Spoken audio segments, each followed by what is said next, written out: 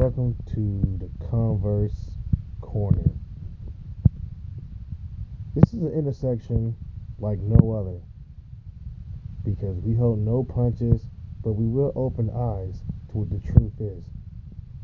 And what the truth is, people think they know, they really don't know. This is my first try at this whole podcasting. I hope there'll be many more episodes after this, but maybe it won't. But I'll go down swinging trying because I don't give up. The first topic I wanted to talk about is race. People think that they know who they are, but they really don't know. Oh, I got a grandma. My grandmother was Native American, and she says that, we come from this tribe, and we're not black, we're Latino. Just stop. Everybody want to put themselves in separate boxes and think that they are separate, but at the same time, we're all equal. Because last time I showed, most people don't know that ethnicity is not your race, but they want to claim that, but they want to claim their race like it's taboo. Like, no, no, no, no, no, no, no, no, no, no, no, no, papi, no, papi. I ain't no black. I'm Dominican. Okay, you could be both.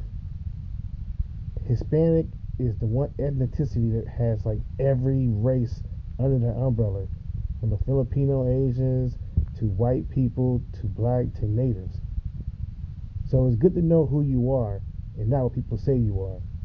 Because I promise you, when most people find out that the people that they say that they're not is in their blood, they want to self-harm or take their own life because the same people that they hate is what's in their blood. And you ain't gotta take a DNA test to know it. It's just common sense. But people don't want to use common sense when it comes to, separating themselves because they feel like it's plain, or I just don't care to know the truth. But the truth is in their face and their features. But I digress. We live in a country where they're saying that we need to be united just like the states. But at every turn, every corner, every flip of every channel, you see how they dog certain people of a minority group. But yet, they like to always praise the majority in this country. And I think it's ironic because at the end of the day, when something goes down, they want everyone to come together. But you can't come together for a cause if you guys are the cause.